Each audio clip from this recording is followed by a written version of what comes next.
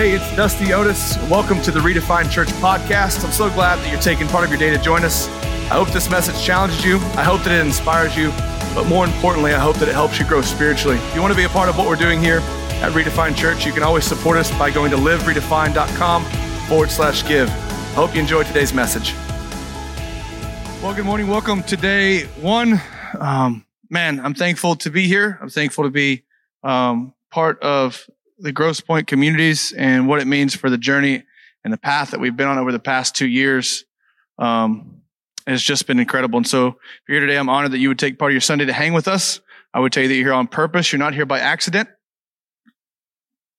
And today's going to be special. So before we jump into the message, let's pray. Father, I thank you so much for every ear that's going to hear today, for every heart. Lord, I ask that you would open them. Lord, help us to understand and see who you've called us to be as a church. Lord, help us to understand what you mean by the First Church, community church, Lord, what it is and what it means to be a part of this great movement of God, Father God, in our city, in our communities, and in our neighborhoods. Lord, I ask you to help me today. Help me to get out of the way, Lord, to share what you have for people. Lord, I ask that you would help it to make an impact that would change their lives, that nobody would be the same, Lord, and that we would be able to move and change our neighborhoods and our communities and our cities together. In Jesus' name, amen. Amen. And so today, the word we're talking about is community. And we're going to talk about how it pertains to the church. I'll be in Acts chapter 2 if you brought your Bibles. If you don't have a Bible in the future, just bring them with you. You need the Bible because it's going to lead you to hear from God. And so I believe that if you don't bring your Bible, you're going to hear from me, and I'm going to motivate you. I might encourage you, and I might get you to Sunday night, but Monday morning you're going to wake up and life's going to hit you in the face. And so I really want you to be able to hear from God. God speaks to you in all kinds of ways, but one of the biggest ways he speaks to you is through the Bible. And so when you open up his word, that's God's living word, it actually speaks to you. There's going to be something that sticks out to you today that I don't say, and that's God speaking to you. So that's why we bring our Bibles, and that's why you need to take notes. And so if you're not a note taker, I would say it's super important to take notes because you are in the house of God today. You are hearing from God today. And if God's going to speak to you, you should probably write it down. And so always bring a notebook and a Bible. And you're going to do that because I want you to trust God and not me. And so how does community work inside the church? The first thing you need to know is there are 3 types of churches: leader-led churches, vision-led churches, and community-led churches. Leader-led church is essentially a denominational church. Somebody got upset because somebody did something that somebody else didn't like and says, hey, we're going to go do our own thing. A lot of great churches are leader-led churches. There's nothing wrong with a leader-led church. Matter of fact, they're some of the greatest churches in our country. The second type of church is vision-led churches, and those are people, anybody right now with Vision 2020, those are vision-led churches. Those are high-capacity, high-caliber leaders who have a great vision that God's put on their heart to do something incredible in their neighborhood, community, or city. And so those are vision-led churches. And then there are community churches. And as I look through this, there's a couple churches in California that are doing this pretty good. I believe, I really don't know what community church is, but I believe that's who we're called to be because that's who the church was in the beginning. And so the second thing you need to know is the American church, capital C church, is down 12% in attendance this year versus last year. This crushed me. And if you follow anything, you realize that we're getting more attached to our cell phones and less attached to people. And so we're kind of losing relationship, which is why community church, I believe, is so important. Community church scares me because I can't be in control. We do this together. And so on those same numbers, these are Henry Barnapool stats. 59% of our country does not go to church anymore. And between 72 and 80% of Detroit does not go to church. And this is a Henry Barna Group stats. You can find those online if you want. Seeing these stats led me to ask the question, what are we as pastors doing wrong? And how can we essentially get back to why the church first started? And so as I thought through this, this was a big part of me and Heather's story. And so we were in Tulsa, Oklahoma, working at one of the greatest churches in the country, in my opinion, Church on the Move. And we were running one of our locations, and life was good, and God was good, and our church was healthy. But I just felt this burning desire to do more. And so I remember coming home and asking Heather, "Are we doing everything we can for the cause of Christ? Is is this it for us? And I'd had a friend at that time tell me that he bought his dream house, and his kids were going to go to school at this place, and he had kind of got, at his early 40s, had just found that the rest of his life was planned out. And to me, that kind of sounded like hell on earth. It was just like mediocrity. It was just like, oh man, you're just kind of packing it in. You're only 40 and you're kind of packing it in. And so I thought, man, am I doing everything I can? And the answer was no. And when I went home and asked Heather that question, she was on the same page as me. And so we ended up walking out of transition that took several months. And as we did, we tried to find out where we could be successful in going to where God called us to go. And in the beginning, that's what it was. It was it was anywhere but where it's going to be hard. And so where can we be successful was the question that we asked ourselves. And we ultimately found that every city that we looked in the South because of Southern hospitality or friendships or relationships with other churches.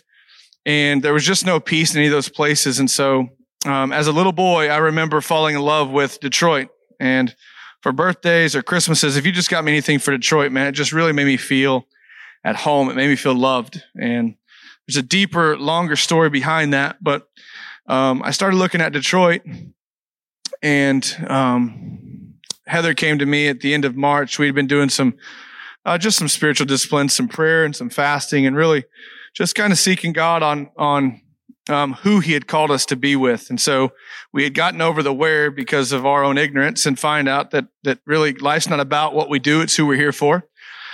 And so, she comes to me at the end of March. We had taken the whole month of March to kind of, rally back around and rally together and really, really get together spiritually. And she comes to me and says she knows where we're supposed to be. And we kind of go back and forth for a couple days. And I didn't think that she wanted to hear what I had to say. And so I made her tell me.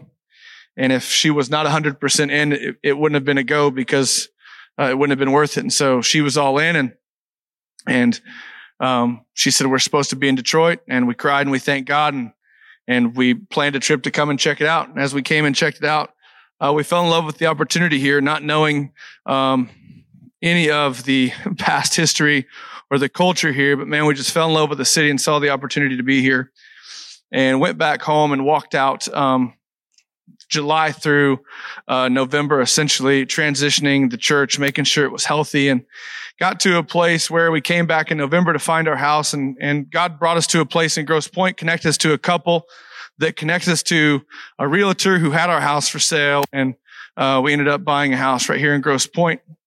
And for the past 2 years, I've banged my head against walls and doors trying to be in Detroit, because in Tulsa, you can live in Tulsa, you can live 15 minutes outside Tulsa and 45 minutes outside Tulsa, but it's still Tulsa. And so coming here with that perspective didn't hurt me, because every kind of detour was just a path for me to develop a little bit more and get to know people more and gain an understanding of where we were. And so realizing about 18 to 20 months in that, man, God put us in this community for a reason was huge.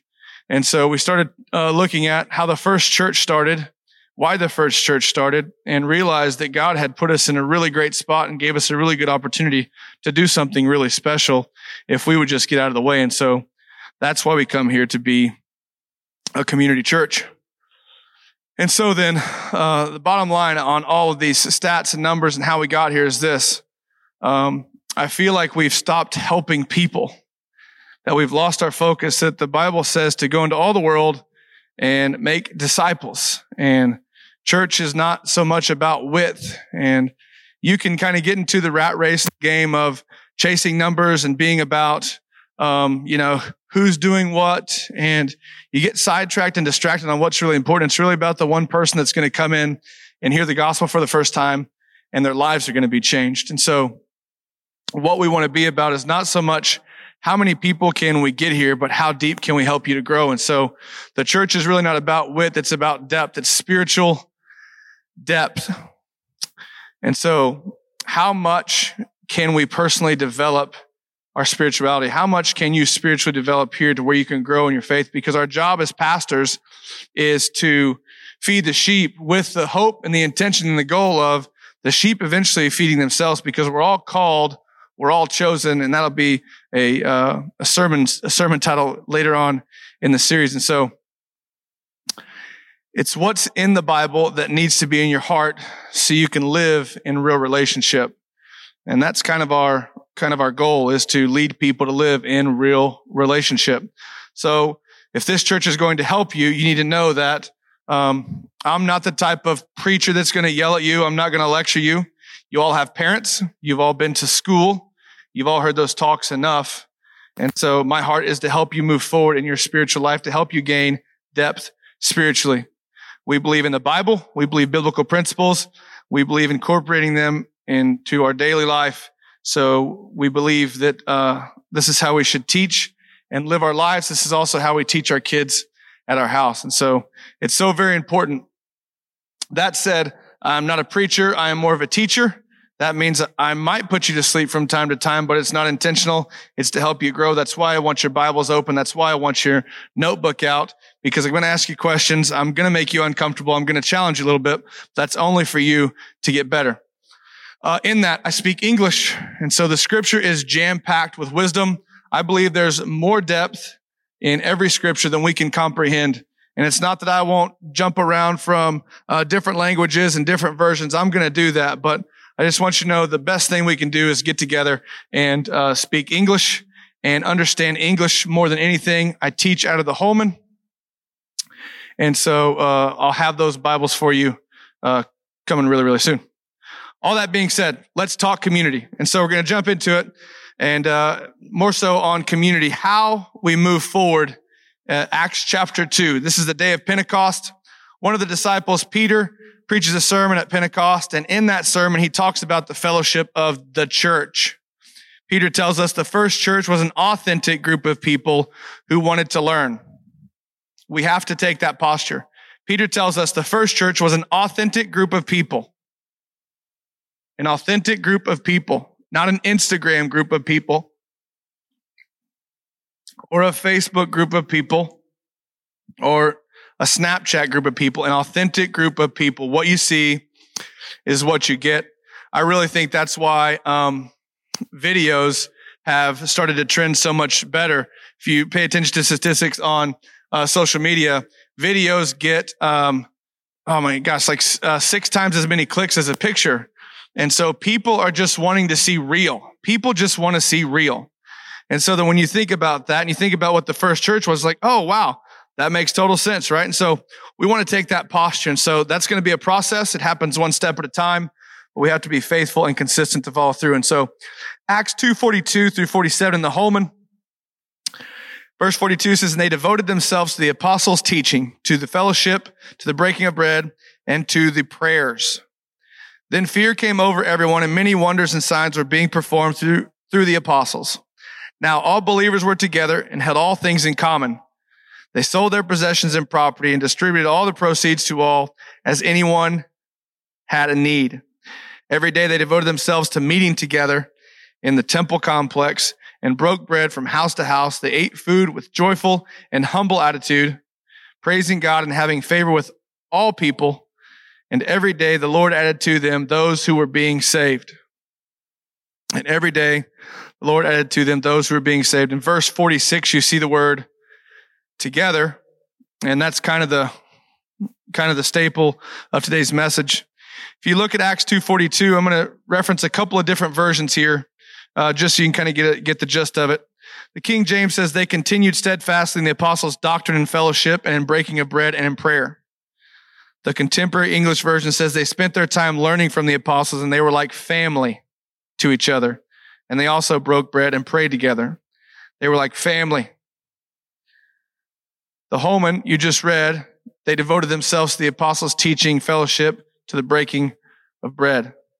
And then the Living Bible, which is my daily study Bible that I use at home, they joined together with other believers in regular attendance at the apostles' teaching sessions and at communion services and at prayer meetings. The one thing I want you to see from Acts 2:42 is they were like family. They were like family. They were together. They were real. This is step 1 to authentic fellowship.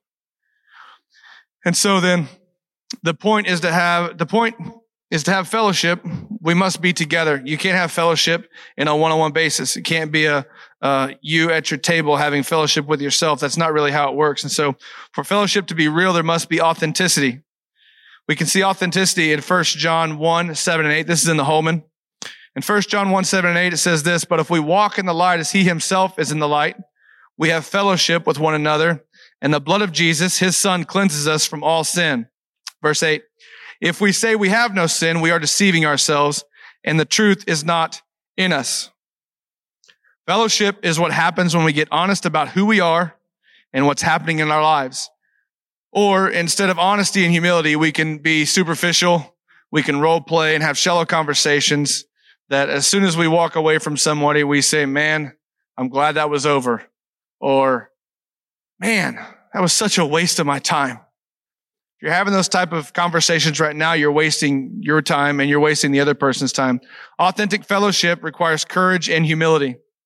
It means facing fears of rejection or even being hurt. And that's where we tend to put the wall up. That's where we tend to put the extra special post up on, whatever our favorite social media platform is. And so we're going to go back to Acts 2:44, and I've got a couple of versions we're going to reference here. If you're taking notes, you can write these down. Acts 2:44. The Holman says, now all believers were together and held all things in common. Man, that's powerful. Community. New Living Translation says, and all believers met together in one place and shared everything they had. The Living Bible says, and all believers met together constantly. It's good. Constantly. And shared everything with each other. The second thing to having a great community is they shared everything. They weren't just like family, but they shared everything. They held things in common. They were together. They were consistent. They met in one place. What you need to see in Acts 2:44, there's unity. Sharing is what we tell our kids. Sharing is caring. Kaz is our second born. He's one of the best carers. He's one of the best sharers that I know. He shares everything. He drops his agenda in a split second, he can go from wanting one thing, and as soon as one of his siblings wants something else, he immediately says, okay, let's just do that. He's one of the most sharing, just kind hearts, man. He's so awesome. Sharing is caring. You want to know how much someone loves you, see what they will share with you, right? And so as married couples, you know how much you love someone is how much you're willing to share. Does your wife always save the last drink in the milk carton or the orange juice bottle for you? See, she's just loving you. She's just sharing, right? As men, we struggle with this. We have a hard time. Heather would always say, well, let's just get one drink and we'll split it. Well, I don't want to split it. I want to have my own drink. This is my drink.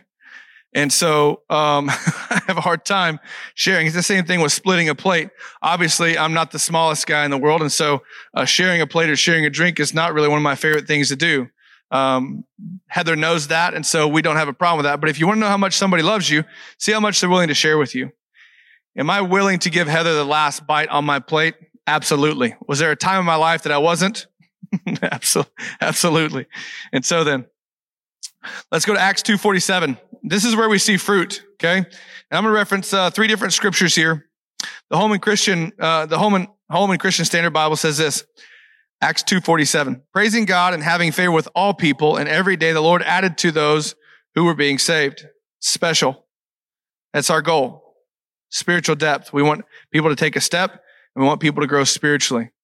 The contemporary English version of Acts 2:47 says, while praising God, everyone liked them, and each day the Lord added to their community others who were being saved. The Lord added to their community others who were being saved. The Good News Translation, which is quickly becoming one of my favorites, says, praising God and enjoying the goodwill of all people, and every day the Lord added to their group those who were being saved. And so then you go to the Holman, and if you go back before the Holman to the versions that were in the 1700s and the 1600s, you'll see it gets a little bit more dry. And so added to those who were being saved, that's really good. When you get to the contemporary, you see, whoa, the Lord added to their community. And so then community just means we have to get on the same page. We have to be together. The Lord added to their community. And then obviously added to the group, community. And so you see fruit here. God adds to their number, but he adds to them because of Acts 2:44 They shared everything. And Acts 2:42, they were like family, right? Acts 2:42, like family. Acts 2:44, they shared everything. Acts 2:47, God adds fruit because they did those things. So then why did God add to them? Authentic fellowship. And so what we see in a paraphrase of Acts 2:42 through 47 is this. You have authentic fellowship. You have commitment to each other. You have unity. You have real community. It's real people wanting to be around real people. And when you have real people around real people, it's contagious. People can get in on that because it's like, oh, okay. It's exhausting to walk around and be short or shallow or superficial. It's exhausting.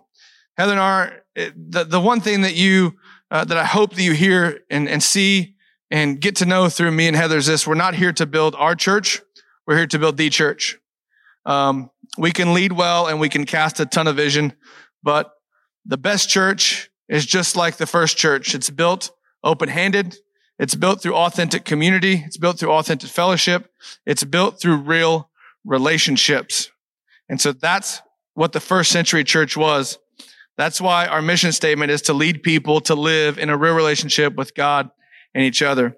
We've got to get people to where they can see God for who he is, not who they've been told he was or who they walked away from.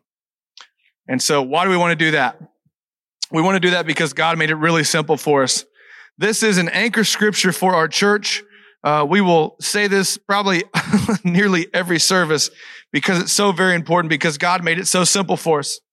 This is found in Matthew 22:37 through 43. And this is why we want to build a community church, just like the first church. It's what redefined church means. Acts 22:37 through 43 says this. He said to him, love the Lord your God. By the way, the context of this is a lawyer was trying to trick Jesus into saying something. He says, hey, tell me, what should I do? What should I obey? And the lawyer's just trying to get Jesus to trip up on his words. And Jesus just responds to this. He says, love the Lord your God with all your heart, with all your soul, and with all your mind. This is the greatest and most important command. And the second one is like it. Love your neighbor as you love yourself. Verse 40 is huge. It's huge. We look right over this and we go right to the other 8 commandments. But verse 40 says this: all the law and the prophets depend on these 2 commands. I think the Living Bible translates this and says, obey these 2 and you'll obey all the others. Obey these 2 and you'll obey all the others. So then just love the Lord your God with everything you have and love people like you love you. Give to people like you give to you. Pour into people like you pour into you. Care for people like you care for yourself. How are we going to do that? It's a process. But me and Heather are committing the rest of our lives to doing this. We're talking true community church. We're the Motor City. In my opinion, this is the greatest city in the country. This city did so much for our world. It put the world on wheels. You guys know more about this city than I do. Motown music, from Motown to manufacturing, this city single-handedly built our country, in my opinion. It's one of the greatest cities in the country. And because we're the Motor City, I just want you to kind of take a second and view our church like a car. View our church like a car. It's shiny. It's beautiful. It just came out of the Ford Piquette plant. Okay. Hot off the line. It's if Henry Ford was in charge, it would still be black and only black because that's the best color that a car should be, right? And so when you look at that car, what you need to see is it can look really good. And we can put on a really good front and we can make it look really good. And there are a lot of people who are second guessing our church right now because of our name, because of who we are, how we came in or where we come from. And I just want to tell you this, that how your car looks doesn't matter. You can have the best looking car in the world. If you have no engine in that car, it's not going to run. It's not going to run. And what you need to understand is the people are the engine in the church. The church can only go where the people take it. A car with no motor is not worth very much. You can find those cars for $100 all day long, right? Nobody cares how good it looks if it doesn't go very fast or if it doesn't go at all. And so how do we fix our motor? to where it hits on all cylinders? How do we get to a place where we are reaching people, where we are going into all the world, making disciples, and we are baptizing people in the name of the Father and of the Son and of the Holy Spirit? How do we get to where we can hit on all 8 cylinders again? If you drive a 4-cylinder, God bless you. How do we hit on all 4 cylinders? Okay.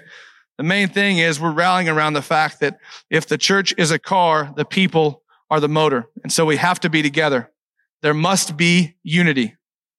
We have to create a community where culture is our language, where there's a unity around our language so much that we're speaking the same language so much so that it builds a culture of community. And so a lot of the times what you need to see is there are great churches all across our country. And we're going to be one of those churches. We are one of those churches. In saying that, even as a baby church, what you understand is everybody kind of came in here today and they understand ministry or what the church should be in their own terms. We all have our own perception.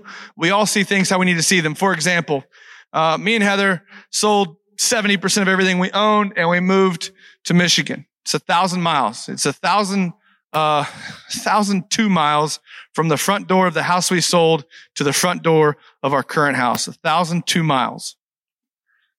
And we thought that we sold everything that we owned. We thought that we were giving up everything. Relationships, that was going to hurt the worst. And realizing when we got here, we really didn't give up anything. Everything we gave up was nothing. It was all material. There was nothing in it. And we quickly got here and we realized, wait a second, man, nothing here is normal. Nothing here is normal. And so that doesn't mean that it's bad. And it took me a couple months to realize that it wasn't bad. It just wasn't my normal. And so I quickly realized that, man, our lives are all based on personal preference. It's all what we want. And we kind of surround ourselves with the things that we like, and we create these nice little bubbles around ourselves where everything is just nice. And my bubble got busted. Our bubble got busted. We came here and we didn't know what the heck normal was. And so then we thought, okay, well, wait a second. What is normal? We don't have a path anymore. There's nothing here that was in our community in Oklahoma as far as even restaurants or where to grocery shop. Like everything that we were used to is gone. And so we just have to find a new way. And so we just have to find a new normal. That's what we're talking about today inside of the church, inside of building community, is what is our new normal? What is community? What's going to be our language? And so a lot of the times the church is filled with people fighting for their own agenda, right? And so we all kind of have what we understand. And so more times than not, what we need to understand is what kills our thing as the church is your thing. Well, I don't believe we should be doing that. Well, I don't believe we should be doing that. And really, it doesn't matter. Are we all in, on, and for the mission of the church? And what happens when we're kind of walking in from weekend to weekend thinking, man, my thing matters. If we don't do my thing, I'm leaving. This leads to a fill in the blank mentality where we decide, where we decide we are going to be a church, but we fight for our own beliefs instead of the mission of the church. And what we have to do is realize that our thing, that my thing kills our thing. That's what's really cool about being a community church. It doesn't get to be my thing. There are decisions I get to make as the pastor of Redefined Church, but there are some things that Dusty Otis would never do.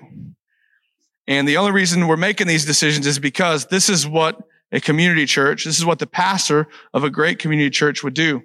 And so then that's how we answer the question. It is, am I going to set aside my own beliefs and believe in the beliefs? Am I going to believe in the mission of the church? And so, what is the mission of the church? The mission of the church is to lead people to live in a real relationship with God and with others. It's Matthew 22:37 through 43, because God made it very simple.